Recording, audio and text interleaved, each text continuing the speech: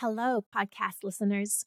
This is Rosalind Welch, popping in here with a brief request before my interview with Kim Matheson. Our podcast listeners are an incredibly important part of the Maxwell Institute audience, and we want to make sure that we're connected with you so that we know what you need and how to best serve you. Would you sign up for our monthly newsletter? All you have to do is go to the Maxwell Institute website at mi.byu.edu. That's mi.byu.edu, and scroll all the way down to the bottom. There you'll see a box labeled Monthly Newsletter where you can put in your email address. And that's it. You'll get an email newsletter with updates about our happenings, and we'll better know who's listening to us and how to serve you, all for about 10 seconds of your time. I'd really appreciate it. And now to the episode.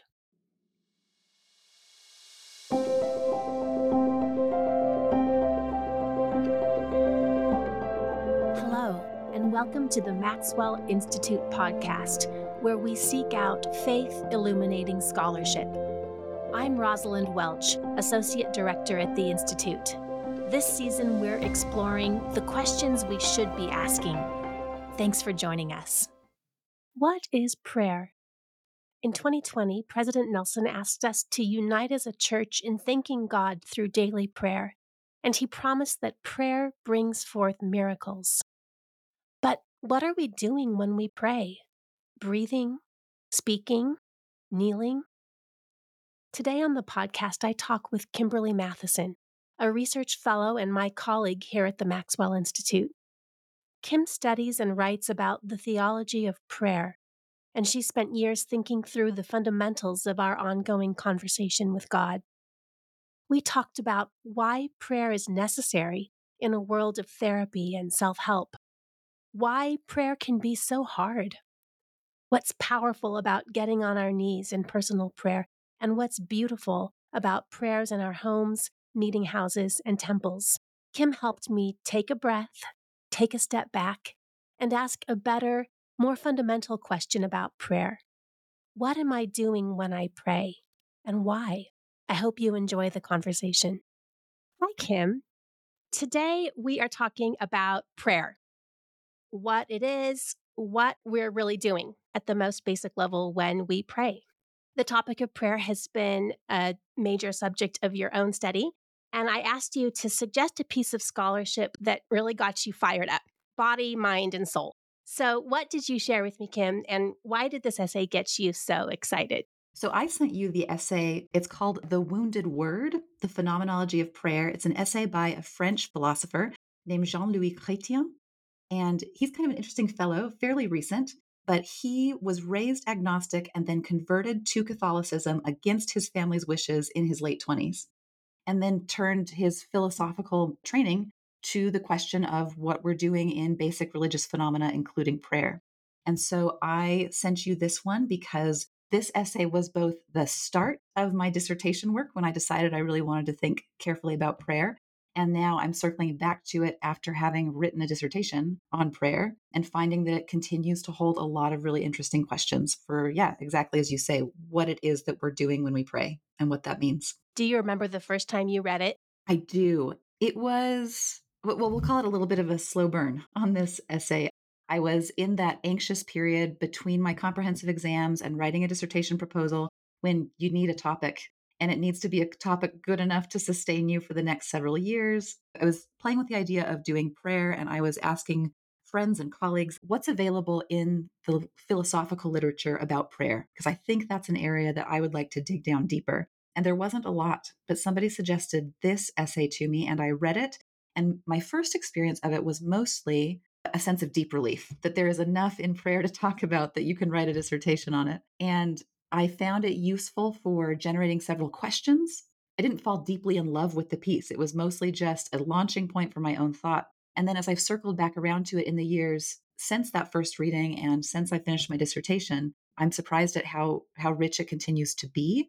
I'm actually maybe more in love with it now than I was in the first reading, because the first reading was just an anxious, desperate attempt to have a dissertation topic. And once all that anxiety is behind me and I have done some thinking about prayer, this essay is actually all the richer for it, I think. I think a lot of listeners might be surprised to know that you can write a dissertation on prayer. How did Yes. you decide? How did you come to that topic? Was it a sort of personal draw to the topic? Was it an intellectual draw? How did you settle on prayer? Yeah, great question. I think it is surprising that you can write a dissertation on prayer. There are not many programs in which you could, especially in the way that I chose to do it. So, my training is in theology. I have a PhD in theology from a Catholic university. And I chose that particular path of training, that discipline, precisely because you can write on topics like prayer. You can take the tools of the academy and philosophy and whatever lens you want to bring, but you can bring it to bear on your devotional life. So I knew that was going to be attractive to me, and it made writing a dissertation of this sort possible. That's what I wanted from the beginning. Why I settled on prayer was, again, in some ways, born out of the kind of anxious necessity of writing a dissertation before you know what that process looks like. The academy is structured such that you need to write a dissertation and know what you're going to write on before you've written it. You don't know what a dissertation writing process is going to be. So the best I could figure was this should be a topic that really matters to me. It should be something that interests me and something that I think I could chew on for, say, 3 to 5 years without getting sick of it. And the thing that checked all those boxes for me was prayer.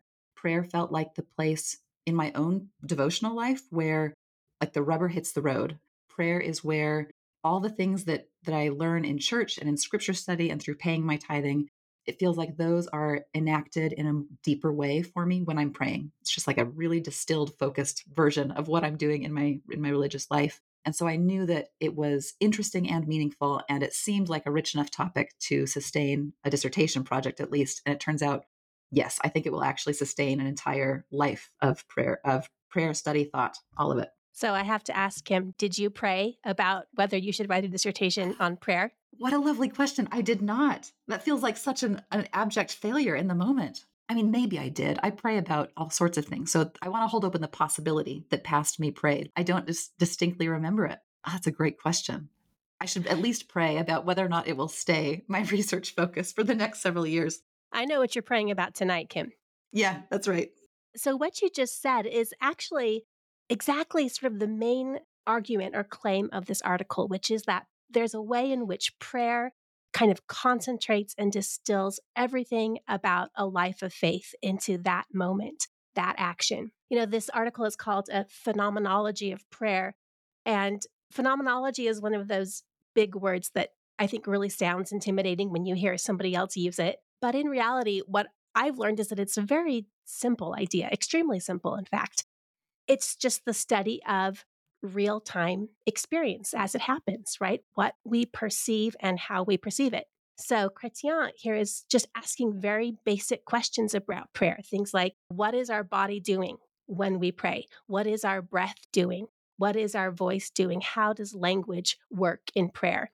So, he's getting down to sort of the very granular, nitty gritty level of what is happening when we pray. So, what do you think he means by that? That prayer is the essence of religious experience. What leads him to that claim? And do you agree with him? Yeah, I'll maybe answer in reverse order. I do think I agree, and you heard that in kind of my narration of how I came to this topic. That's where he starts the essay. He says, prayer is the religious phenomenon par excellence. It is like the beating heart of what we're doing in religion.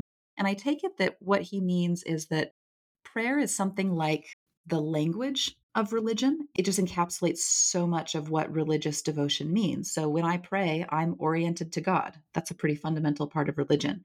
When I pray, I am thinking about and praying for others. It embodies service and an attention to my fellow man. I'm also sacrificing things. I'm sacrificing my time and my attention and my desire to be somewhere else. Prayer does in miniature what all of Christianity is trying to do, and it concentrates it on these daily 5 to 10 minute stretches where you are on your knees or praying over your meals. You are actually doing religion, but distilled. I think that's actually a deep part of prayer's power. So it's interesting that in that description of what prayer is, I don't think I heard you say it is asking for things, right? Mhm. So can we ask for things when we pray? Yes, definitely. I think we can.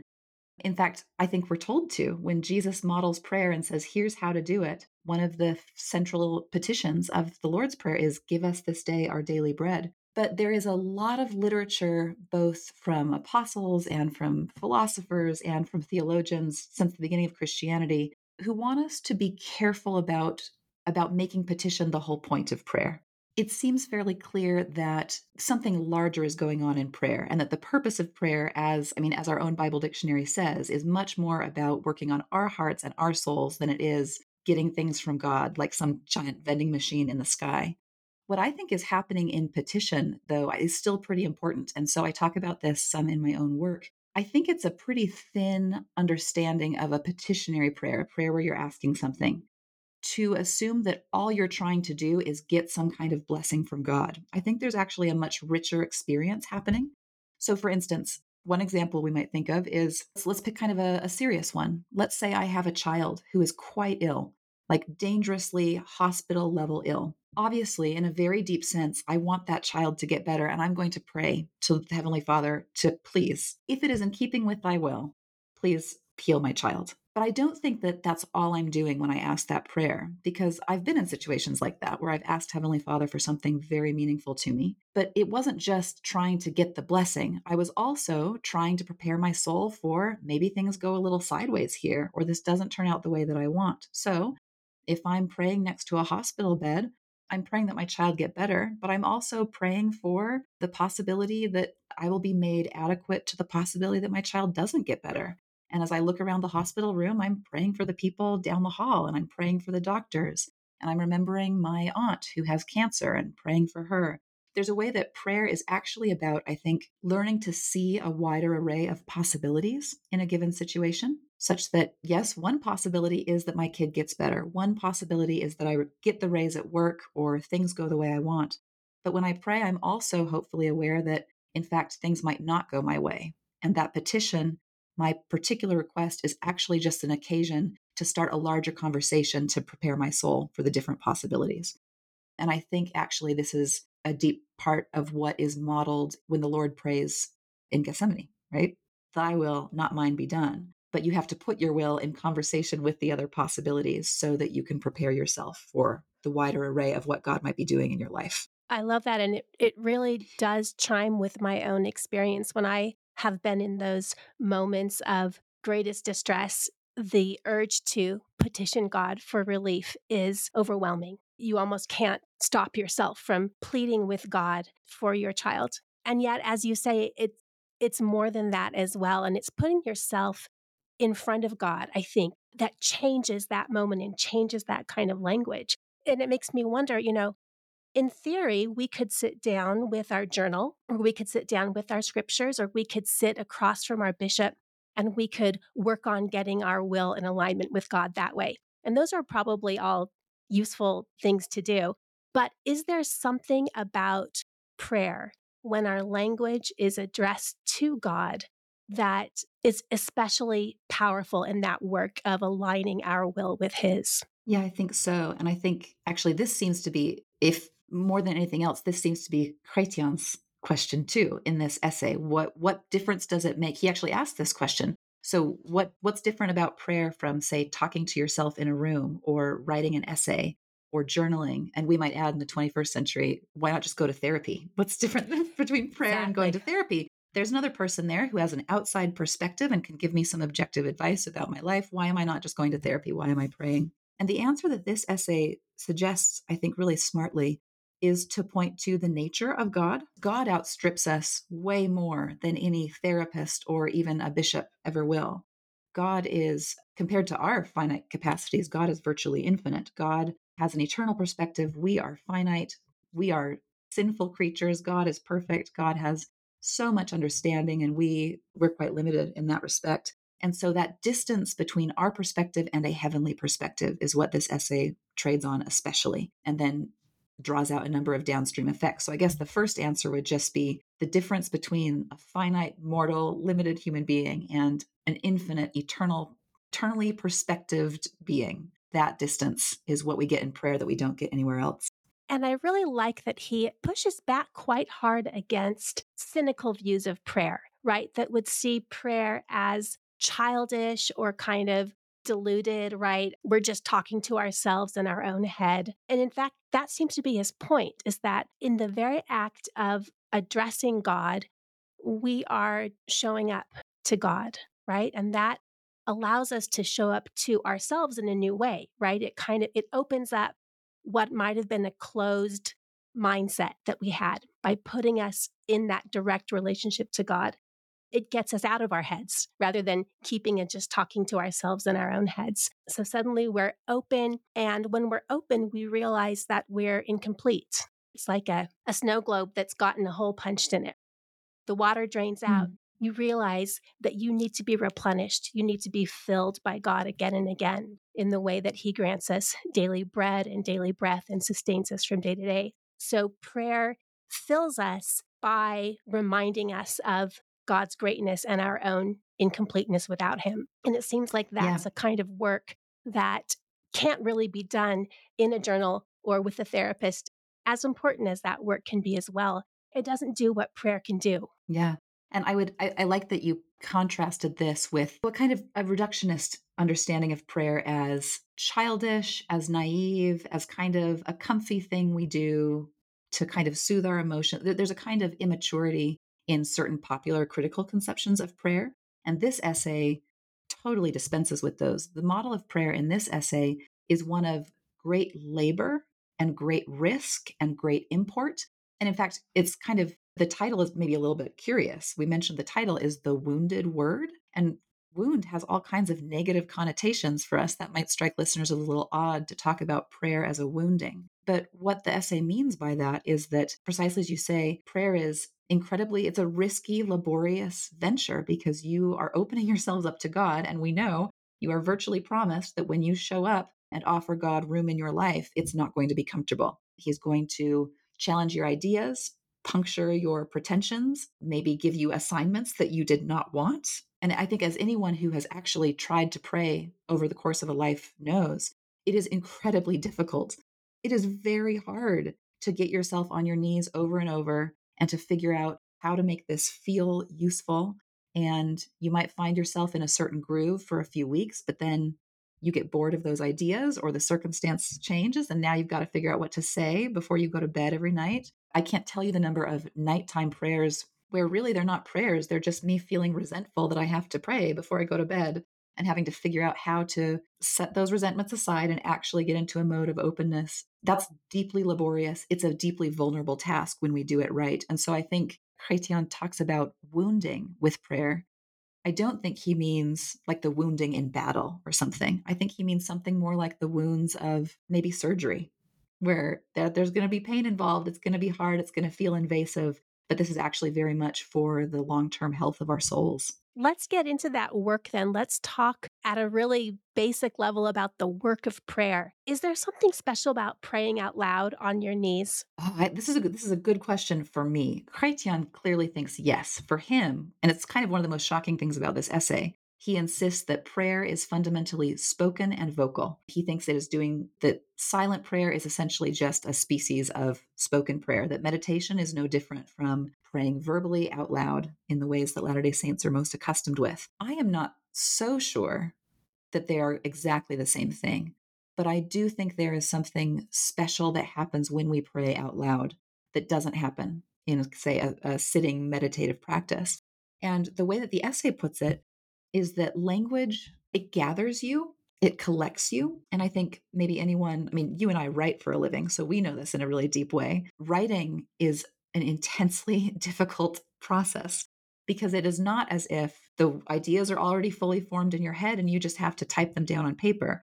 Giving voice, putting things into words is itself the labor. It gives a shape to your thoughts and your ideas that isn't there in your own head. This is why, turning back to therapy or talking to our parents, this is why we do that, because it provides a setting where we can sit with someone and go through the process of putting our experiences and our thoughts into words. And we find at the end of the session or the end of the phone call that we have a better sense for what our life is and what our feelings are. And we've given them order and shape. And so prayer, I think, is asking us to do something like that work, but to do it with God for all the reasons we said, because his perspective is important there. But I find that as I pray over elements of my day that I need help with, or responses that I've had, or questions that I have, or relationships that need healing or improvement, the work of putting my thoughts and feelings into words that itself is the labor that shapes my soul in a deep way. He makes another point about vocal prayer that really struck me. And it's about the way in which the physical act of speaking recruits our breath in certain ways, right? Before you start to speak, you have to intake your breath and inhale. And so he makes this really beautiful point, which is that there's a way in which every spoken prayer is already granted in some way because God has given us the breath to pray. Before we Mm. can, before we even address God, we take in that breath. We know that God put breath in Adam in the Garden of Eden. He puts that breath in each one of us all day, every day, when we notice it, and especially when we don't notice it. And so before we ask God for anything, before we even address Him, we take in that breath and God gives it to us. He gives us prayer even before He gives us perhaps or perhaps not any of the items we may petition Him for in that prayer. That was this beautiful lightning strike for me as I thought about the actual physical work of prayer and drawing in that breath, being on our knees, right? With that connection to the earth that God created for us and put us on, right? That those physical actions that we can take for granted actually are really part and parcel of what prayer is and what the experience of prayer is and how it connects us to God in that way. So I think I'll remember that every time that I open my mouth to pray now. Yeah.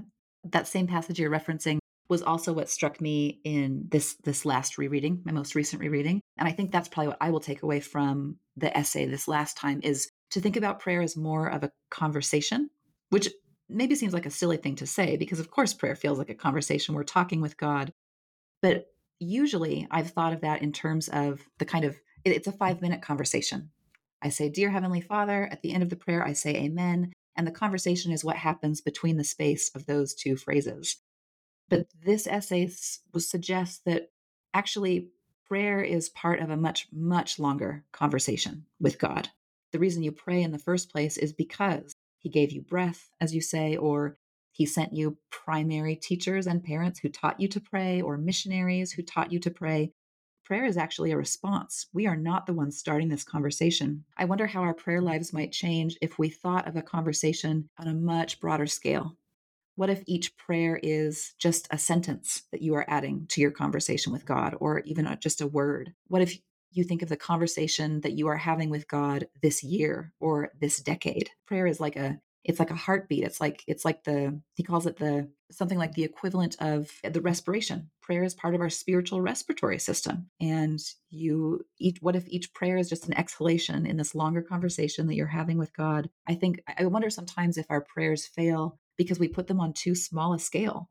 We think we get down on our knees and start a conversation and the whole conversation happens there. But my devotional life has been a much longer conversation with God. And I like the idea of prayer as just one breath in the larger spiritual respiration. And that breathing never stops, right? When we note it or when we don't, our body continues to breathe and we are. This is, what King Benjamin so movingly expresses to me is that even when we don't note it, we're still being sustained by God in those moments. And perhaps there's a way in which that prayer is ongoing, even in those moments where we're distracted by other things. When we know that we are living in relation to God, there's a way in which that conversation is continuing. He makes another point about this idea of praying always, right? We're instructed to pray always, which seems like a daunting commandment when there are so many pressures and concerns and distractions of the world that necessarily take our mind away from the discipline of prayer. So he has a beautiful idea about the way in which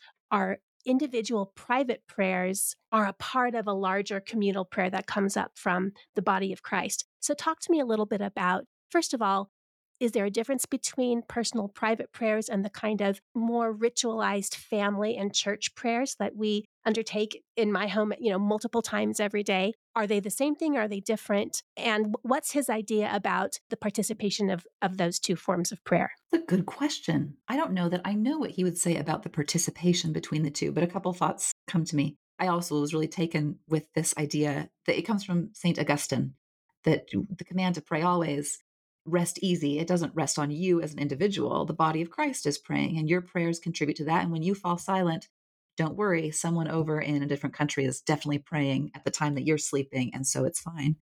And I think as Latter day Saints, we have even more resources to think about that because there's prayer constantly coming up from temples the world over. So I think that's a beautiful idea. Just on a personal level, I think the difference between, I guess I can see two differences between communal prayer, like a family prayer or a sacrament prayer in church, and private individual prayer. The first is that, in my experience, private individual prayer is so much harder because private prayer demands me to be really vulnerable. This is my one on one time with God, and I am on the carpet in that time in a way that if I'm praying in my family or praying over a meal, there are certain scripts that I can rely on. And it feels a little bit easier. There I'm fulfilling a social obligation. And even if I'm not quite sure what to say, there are scripts that I can rely on. But actually, I think the existence of those scripts in a communal setting also has a lot of power that we can then bring back into individual prayer. So, if I can share a story really fast, about, I want to say a decade ago, I started just because I was in graduate school studying religion. I became very interested in, I wanted to have more exposure to how other Christian traditions worshiped. I started attending other services like for Holy Week or a Good Friday, I would go to an Episcopal church or a Methodist church, or I would attend morning prayers at a little chapel on the campus of where my master's was. I mean, I would try to do these things, and it was the first time that I was really exposed to either a liturgy or the kind of communal recitation of the Lord's Prayer that the liturgy often entails. So, about a decade ago, I was still early in this practice, and I was attending an Ash Wednesday service at a Methodist church in Boston, where I did my master's. And the Ash Wednesday liturgy is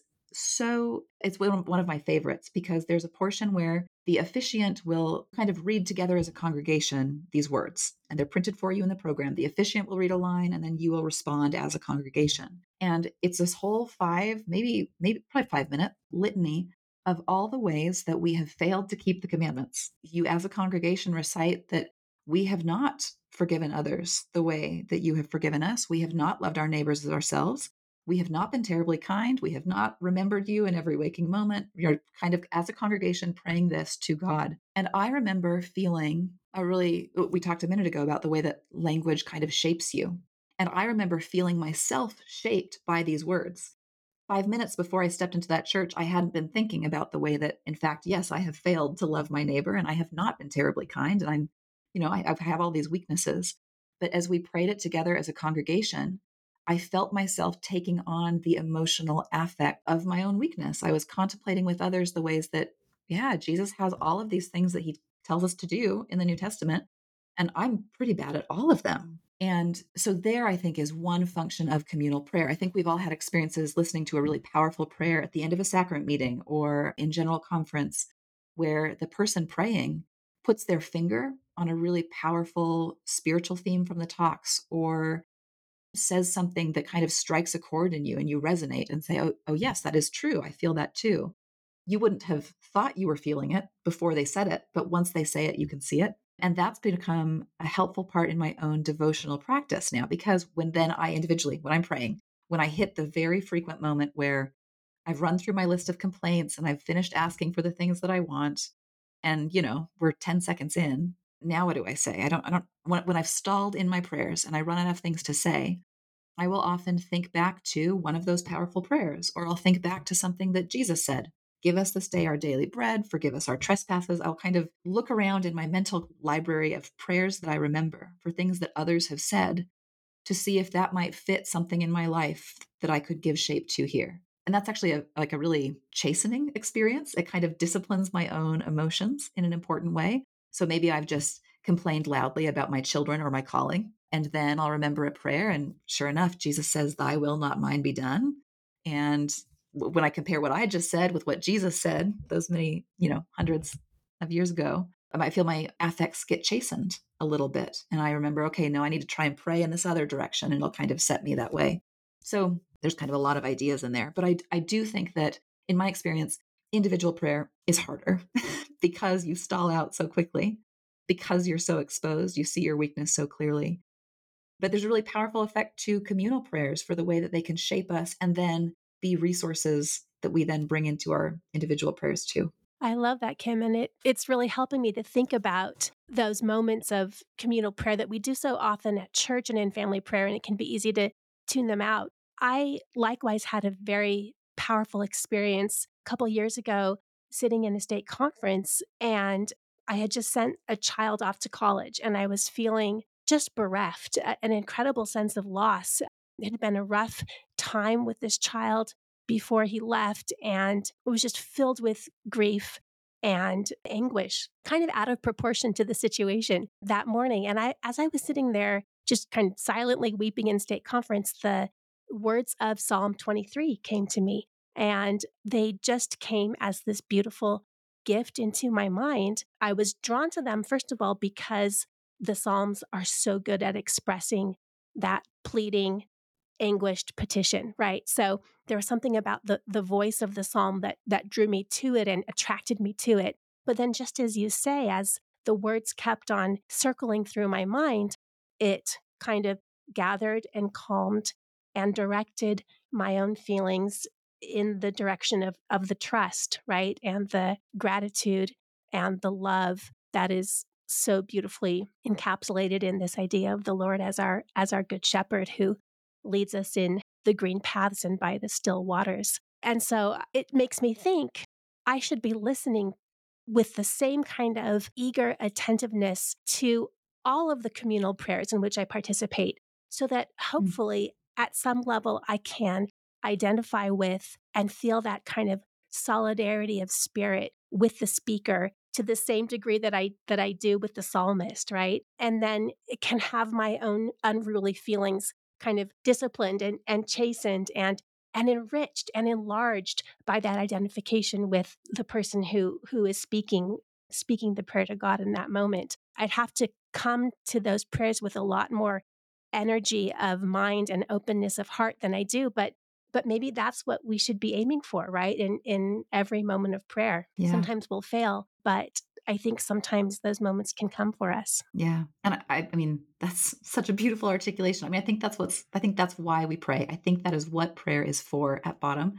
And it puts a lot of extra pressure on us when we are in a communal setting to pray rightly. My son lately has started praying in family prayers lines that I recognize from things that I pray. And it's kind of shocked me because of course this is how kids learn to pray. They copy what other people do. But it's been an interesting moment of reflection for me because it's like my prayers have a second life. Certain phrases that I, voiced into the world are now being prayed again through my son. But that means that something in there resonated with him that he felt called to in his soul. He felt some sort of power in that language. But I think about this now. I try to think about this when I pray to close a meeting or at the end of a sacrament meeting or end of a Sunday school lesson. There's a responsibility that we have in those moments to try and encapsulate the kind of communal feeling that will call us to be better disciples. So prayer kind of really makes visible the truth about our minds and our hearts, which can sometimes be hidden by the fact that we are separate bodies, right? We live in these discrete bodies, but really our minds and our spirits and our hearts are open to each other. And you see that so directly when you hear your own language coming out of your son's mouth, Yeah. right? Yeah. And when in communal prayer situations we hear these phrases that are familiar, we see made visible, made audible, I should say, made audible, just how much we share and just how much our minds and our spirits communicate with each other at every level. Kim, I'm really thinking about what you said earlier about the way that God works in our lives at different time scales, right? Sometimes from moment to moment, but maybe even more often from year to year, from decade to decade, and how prayer, every instance of prayer is just one kind of beat in that longer conversation. I'm wondering whether, thinking about these larger time scales, are there any questions that have been long-term questions that have linked your spiritual life and your professional life? We're focusing on questions this season, Mhm. thinking about asking good questions and questions that carry over from one realm of our life to another. Are there any questions that have really guided you and propelled you in your spiritual and intellectual explorations? Definitely. I think I will name 3. The first, pretty obvious to this conversation. I just wanna know what I'm doing when I pray, right? I've now thought about this for many years. I've read a lot of stuff from a lot of people. This is a cliche, but I feel like I'm just scratching the surface, right? I've essentially written a book length piece of scholarship on the question of what we're doing when we pray. And this will continue to just itch at me for years because I feel like there's something really powerful happening there on my knees when I pray. And I want to know more about that. So there's one lifelong question. The other two are a bit broader, but they also motivate me. I mean, they're why I'm in this profession and they will be my questions going forward. One is what it means to worship the God who appeared to Joseph Smith in the Grove. Because the God who showed up there is not the God that traditional Christianity had painted for itself for so many, centuries. We know that God has a body. This is a God who still speaks to prophets and still sends books of scripture into the world in a modern age. Those are not possibilities that the broader Christian tradition had seen its way to. And so a lot of my work is in kind of materialist philosophies that look at what would it mean for if all we have, as Joseph Smith teaches in the Doctrine and Covenants, if everything is material, what does that do for the way we think? Because that's not how the world has by and large thought for a long time. And so that's one question. The other one that is longstanding for me is what it means to read scripture. How do we do it? How is it different from reading other kinds of books? What are the practices by which we make the truths of scripture known in our lives and to the world more broadly? So those three, all very theological questions. You can see why I was destined only for a theology PhD and nothing else. You're living your best life, Kim Matheson. Yes, I am. So each of those questions, I think, sort of takes a step back, maybe from where we might dive right in unreflectively. So rather than asking, why isn't God answering my prayer or when will God answer my prayer, as urgent as those questions are, it sounds like you're asking, hang on a second. First, let's figure out what am I doing when I pray, right? Instead of, well, what do the scriptures say about such and such? Hang on a second, let's step back. What is scripture? What is this writing? What brings it to life? Is that a fair characterization that sometimes when we're getting stuck on our questions, maybe we take a step back and go back to basics and just ask more fundamentally, what is this thing? Yeah, definitely. I'm glad you drew that out. That's true. That is a theme of all of those questions. And for me, I suspect actually that this is something that my academic training has given me. For me, this is the function of the academy. Sometimes we, in kind of our popular imagination, we assume that the academy is where you go to get the answers. And in my experience, it's not. It's where you go to sharpen the questions. And if there are ever points in like my devotional life where I have gotten stuck, typically it's because I'm being too fast because there are too many assumptions baked into my questions. And what I need actually are better questions, more capacious questions. I need the tools that will allow me to notice what assumptions I've been making and what kinds of ideas I may have imported into my worldview that I don't know, I haven't interrogated those. Am I actually committed to those? Should those be there? Actually, scholarship is what has helped me to do that, maybe more than anything else. And it's been, yeah, in all the ways you're gesturing towards, really profoundly helpful in my life. Kim, as we're getting close to our end of our time here today, both of us know that prayer is hard.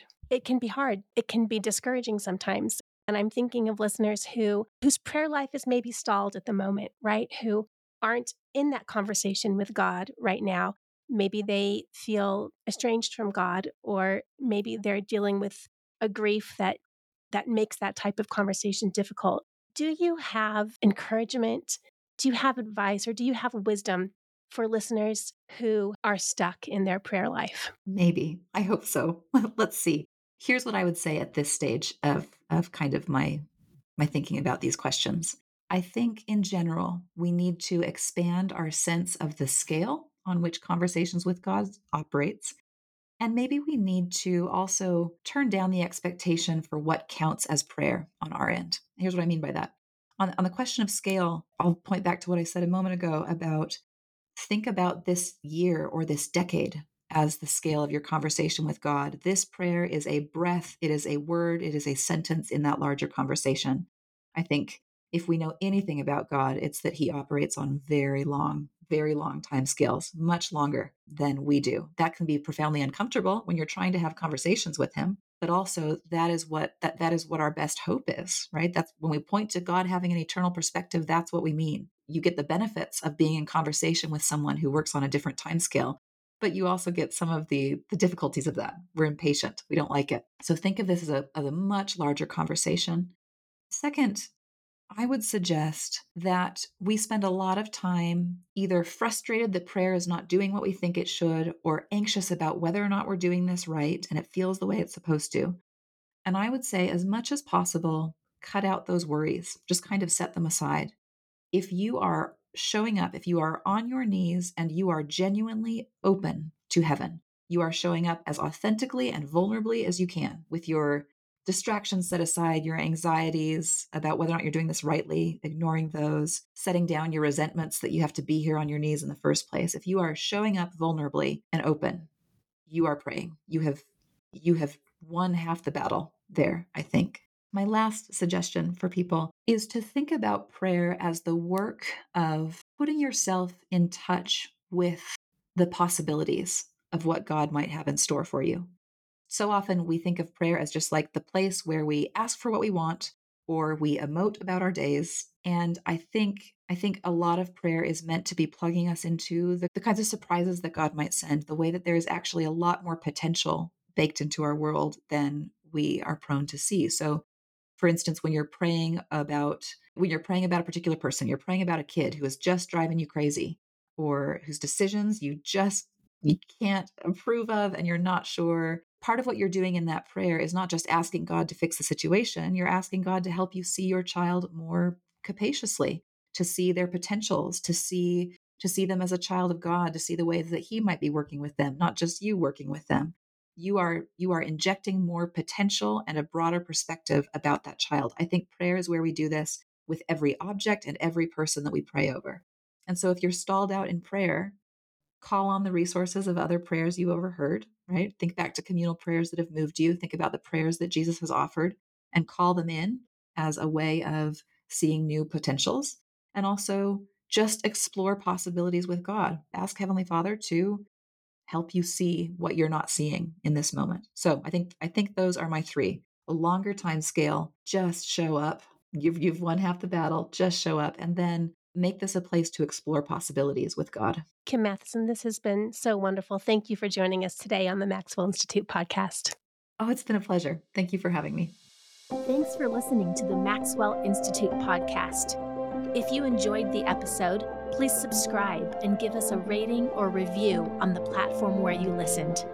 For updates about the Maxwell Institute, follow us on our social media platforms at BYU Maxwell and sign up for our newsletter at mi.byu.edu. Join us next time and take care.